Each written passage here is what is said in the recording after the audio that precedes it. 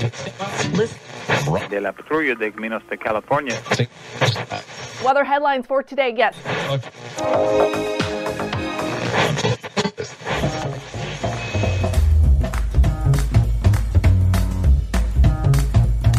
Welcome to the Revenue Generator Podcast, an I Hear Everything production. In this podcast, you'll hear how industry leaders integrate sales, marketing, product, and customer success into a single business unit with a common goal of optimizing their revenue cycle. We'll unearth how innovators integrate data, technology, people, and processes to expedite demand generation and increase recurring revenue. Sit back, tune in, and get ready to meet a member of the revenue generation. Here's the host of the Revenue Generator Podcast, the CMO of Lean Data, Doug Bell. Welcome to the Revenue Generator Podcast, where we members of the Revenue Generation share solutions for how you can integrate your business to optimize revenue. I'm your host and the CMO of Lean Data, Doug Bell, and today we're going to be talking about MarTech trends. Joining me today is Benjamin Shapiro, who is the producer of the Revenue Generator Podcast, the host of the MarTech Podcast, the Voices of Search Podcast, and the CEO of I Hear Everything, which is a new media network that combines the impact audio with the power of digital content to connect creators and brands with their target audience. And today, as I said before, Ben and I are going to talk about MarTech trends from the host of the MarTech Podcast. Okay, here's my conversation with Ben Shapiro. Ben, welcome to the podcast. Start me off with something that scares the crud out of me. Doug, all your data is going away. I'm sorry. That doesn't scare me. I don't understand what data is. What is data, Ben? Why is my data going away? It's bits that float through the air in the cloud, and they turn into revenue because you've got a lot of smart people on your team. First off, congratulations. You've been hosting the Revenue Generator Podcast for like a month now, and your reading of the introduction has gotten incredibly better. I'm very excited and very proud of you. I learned from the best, Ben. I learned from the best. Thank you. Thank you for being the oracle. Yeah. Now, that said, I'm still going to scare the crap out of you about what's happening in marketing. But the good news is it's no worse than a global pandemic and a potential outbreak of World War III. So, for marketers, we're kind of, I guess, floating above water, relatively speaking. So, Ben, that didn't scare me that much, actually. So let's see if we can get scarier, and let's provide a little context for folks, if we can. Well, I guess the context is I've interviewed a few hundred marketers over the last couple of years. We've done 1,200 episodes of the MarTech podcast. And through those conversations, I've been able to pick out some trends that I think really smart marketers have started to focus on. The first thing that I noticed when the COVID outbreak happened was I think we all saw everyone just sort of dropped their performance marketing budgets. And so, performance marketing became less of an attractive option because nobody knew what budgets they were going to have. We were trying to retain our headcount, keep capital in the businesses. And so everybody started to focus on organic growth and just getting a little smarter about what they were doing with the inbound traffic they were getting. And so now that we're hopefully on the backside of the pandemic, marketers have started to go back towards performance marketing, but what we're seeing is that increase in adoption has led to an incredible rise. And maybe this is related to inflation. And as much as I joke around about World War III, obviously what's happening in Ukraine is awful. And we're seeing some economic effects here in the United States, inflation. Performance marketing is getting more expensive across the board, across every channel. We see it in our programmatic advertising for podcast ads. I know that it's happening in the traditional PPC channels, the Googles and the Facebooks of the world. Stuff's getting more expensive to buy ads. Organic traffic still takes a lot of time to cultivate, but there's also a couple other factors that are coming down the pike that I think are really going to influence marketers' abilities to be effective using the existing channels they have. And the big things that are changing are related to some of the data usage and privacy concerns. And we're seeing the platform step up and change the ability for marketers to access data the way that they want to. And specifically what I'm talking about is two big companies, Google and Apple. Never heard of them. They make smartphones. And they do search engine marketing. So Google, I'll start with them, is deprecating the use of third-party cookies. And so it's going to be difficult to buy third-party data, and you're going to get your hand slapped for buying data from somebody else, basically. And so, my understanding of that is there's some workarounds where some smart companies are doing things like privacy clusters where you're not getting access to the data for an individual person. You're getting access to data for a couple of people. One of them is the one that you want to target. So basically our media buying, our data acquisition is going to get increasingly expensive. And the second is the wild card, that's Apple, who has never really shown an interest in supporting the marketing community. And they are, of the big platforms, the most stringent in terms of restricting marketers' access to data. And they're getting more aggressive. We've seen this with the rollout. It was at iOS 14.1, 14.3, one of the 14s, maybe 14.5. But basically, that's the one where Facebook started marketing. iTunes said that everybody needs to give active consent to be able to collect data from a given app. And so that means that most people are turning off apps' ability to access first-party data.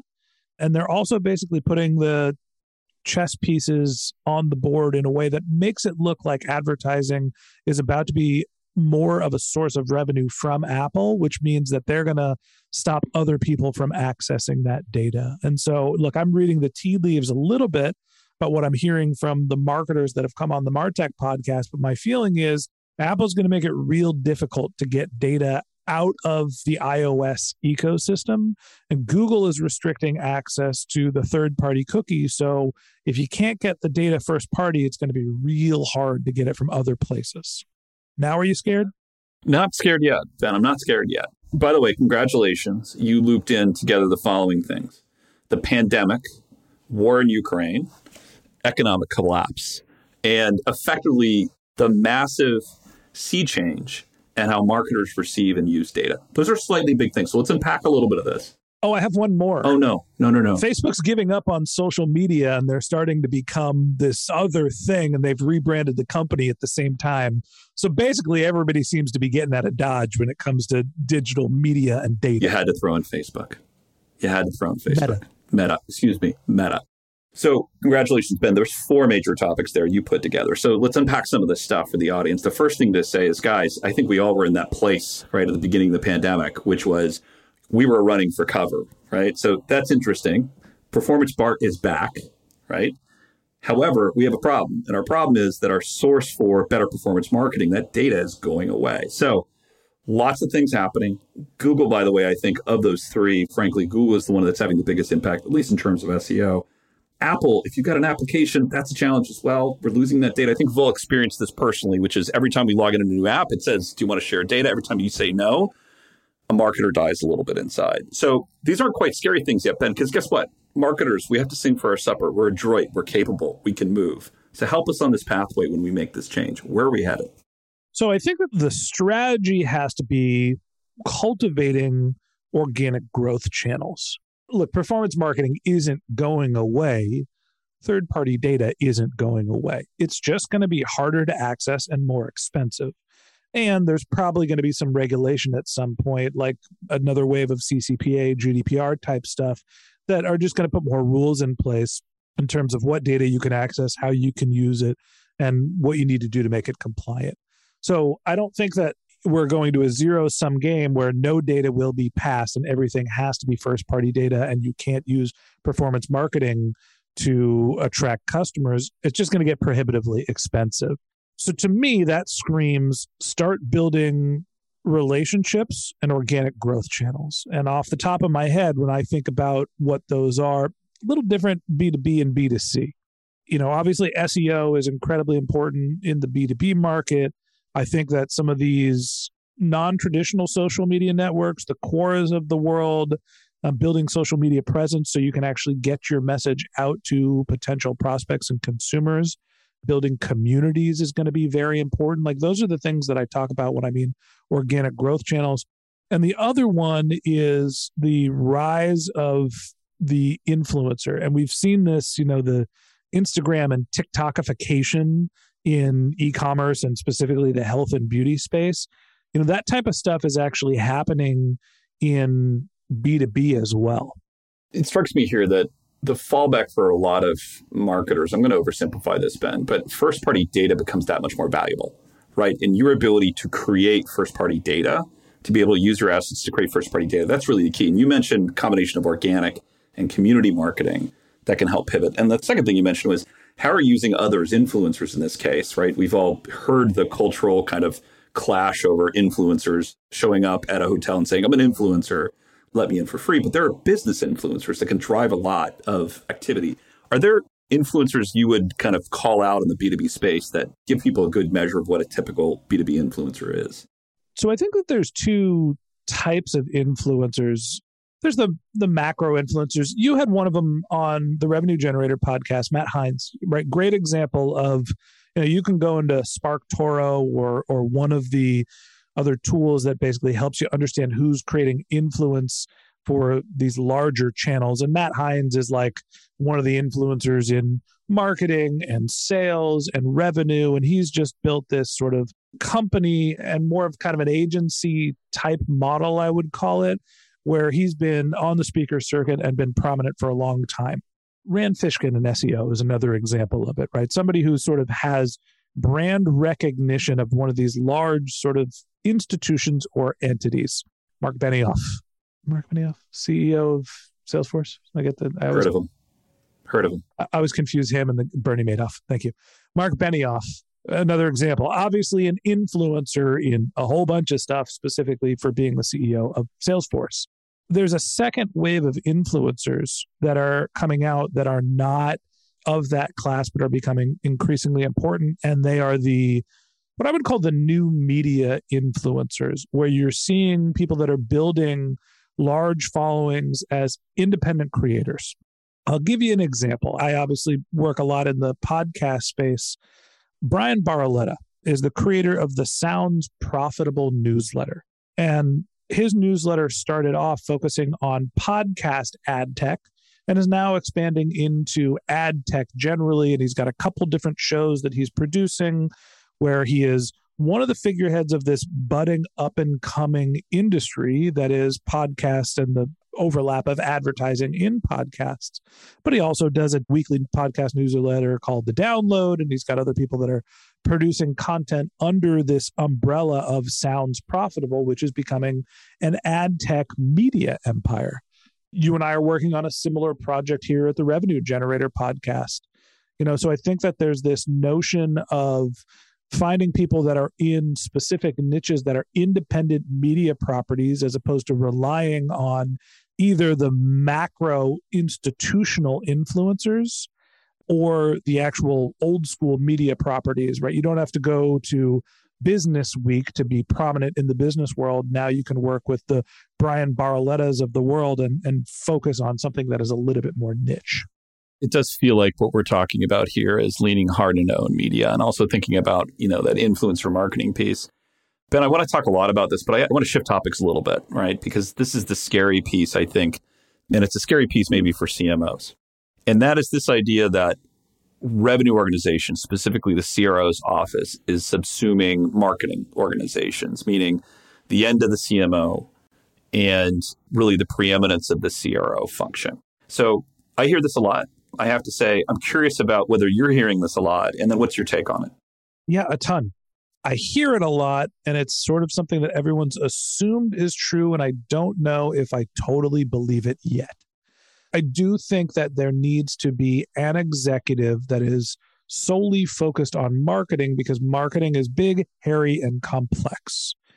But we are seeing the silos between marketing, sales, customer success, and product all falling down. And we're seeing data flow from, awareness and demand generation through the sales funnel onto customer success. We're able to have this, hopefully, a whole picture of a customer's life cycle, from awareness all the way down to advocacy in a post-purchase world. And so I think every organization is thinking about this under the guise of what talent they have on their team. If you can get this superstar that understands, all four of these channels and can build the infrastructure with his team to pass the data along and have this, sort of 30,000 foot view of all channels, then great. I think in reality, most teams are saying our executives need to get together and be able to pass these data, and they need to be thinking about the same KPIs. But I don't know if the organizations have been broken down and if marketing and the CMO role is completely going away. Yeah, I would say that this feels like a forcing factor for a lot of organizations that are saying, I need a cohesive, singular revenue organization. And the way that I can get there is to say, everybody reports to the CRO. Let's also take a step back and acknowledge these are incredibly hard jobs, CRO's job. And if we just think of it in the context of the responsibilities that roll up to this office, it changes a bit depending on the company, right? But we're talking about a minimum. We're talking about sales itself, inside and outside sales. We're talking about the sales development organization. We're talking about sales engineering. And this is the B2B perspective, right, folks? This is not your typical B2C organization per se. Quite often, you'll find that there are elements of customer support or customer advocacy that can fall underneath this as well. And then as you're including, say, marketing functions, it's just that much harder to be a capable CRO, if you will. But just to start, CRO's got an awfully big job. So it feels like a forcing factor. And I would say that my fear, Ben, to put this out there, is that I think it makes a lot of sense if you want a singular organization that is entirely focused on revenue. But what is that CRO's job? That CRO's job is to live quarter by quarter, maybe year by year. And that CRO's job is to make sure that they hit those numbers. What are they focused on? The next quarter, right? Good CMOs, what do they focus on, Ben? The next 3 to 5 years. And so that's the risk potentially. And that's the thing that scares me. Not that the idea of the CMO going away, but the idea is that a position is held to this idea of a quarterly target that they never escape from, and they lose that long-term perspective. It goes back to what we were saying before about what happens when the data goes away. You need to cultivate these organic growth channels. But look, you can't launch an SEO channel and assume it's going to be mature in a day, right? SEO takes 6 months to a year to multiple years to mature. And so that's really where there's some conflict in my head of, the CROs are generally more quarter to quarter short-term focus, but they're going to have to rely on these long-term, slow to mature growth channels as performance marketing becomes cost prohibitive. And the CRO is going to be a stressful role in the next couple of years. I'm going to have to build the ship and hope that it floats at the same time. That's a tough position to be in. It's not easy. And I have to say, Ben, I've seen this trend. Folks can't see me, but aside from being spectacularly good looking, I'm gray, right? I've been around the block. We go with Silver Fox, Jeff. Silver We're Fox. going with Silver Fox. Thank you, Ben. You forgot the incredibly good looking part. That's the Fox part.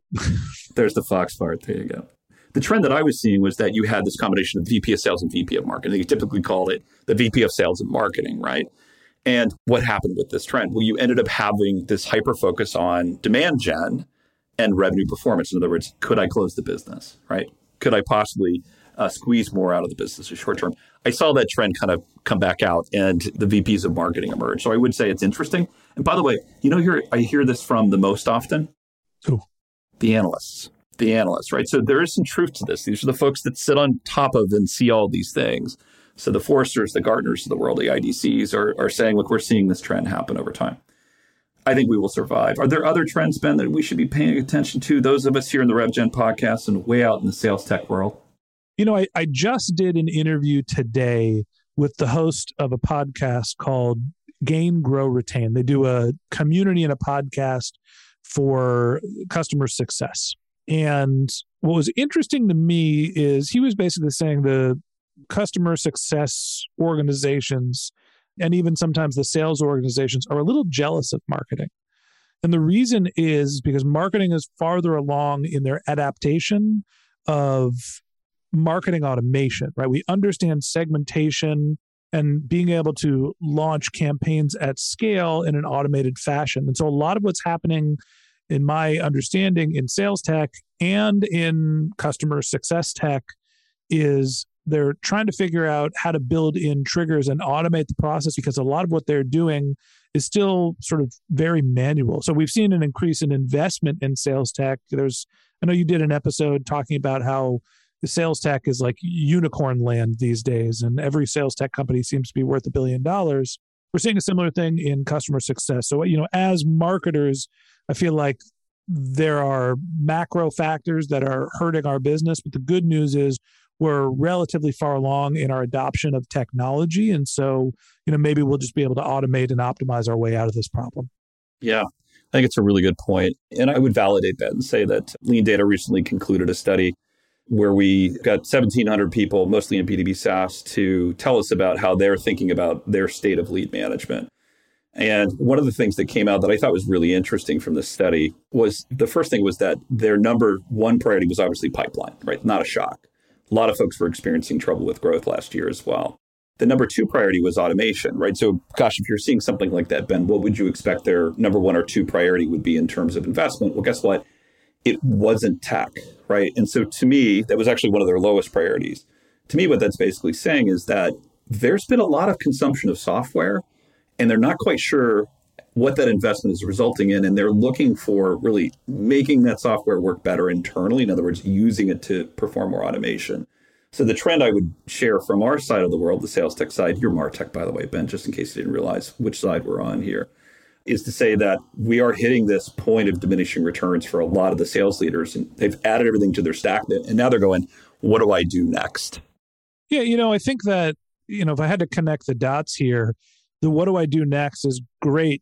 You've bought all this expensive technology. You have the capabilities to do the automation. Go sit down with your marketing team and ask them how they think about segmentation. Ask them how they think about setting up the automation. Generally, the rule of thumb is whatever you're doing manually, create a rule to have it automated and just start with your existing processes and go one pain point at a time. But go sit down with a marketer and ask them about how they think about using their automation technologies. And, hey, look, if we're all going to be on the same team, we might as well work together. That, I guess, is my suggestion.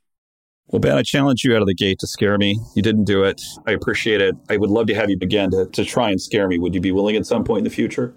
Am I allowed to bring up that Jalen Hurts is going to be the Eagles quarterback next year? Folks, that ends this podcast. No, I'm just kidding. Yeah. We're not going to scare everybody in Philadelphia that's listening, Ben. But yes, that is a scary circumstance. Okay, that wraps up this episode of the Revenue Generator Podcast. Thanks to Benjamin Shapiro, the CEO at I Hear Everything, for joining us. If you'd like to learn more about Ben, you can find a link in his LinkedIn profile in our show notes, or you can contact him on Twitter, where his handle is @BenJShap, or visit his company website at iheareverything.com. Just one link in our show notes I want to tell you about. If you didn't get a chance to take notes while listening to this podcast, shame on you. Head over to the revgenpod.com website, where we have summaries of all of our episodes and contact information for our guests. You can subscribe to our weekly newsletter, apply to be a speaker on the RevGen podcast, or you can even share your revenue generation questions, which we'll answer live on our show. Of course, you can always reach out on social media. Our handle is @RevGenPod on LinkedIn, Twitter, Facebook, and Instagram. Or you can contact me directly. My handle is Market Advocate. If you haven't subscribed yet and want a daily stream of RevGen strategies in your podcast feed, we're going to publish an episode every day during the work week. So hit that subscribe button in your podcast app. We'll be back in your feed in the next business day. Okay, that's all for today. But until next time, keep cranking, because the revenue isn't going to generate itself.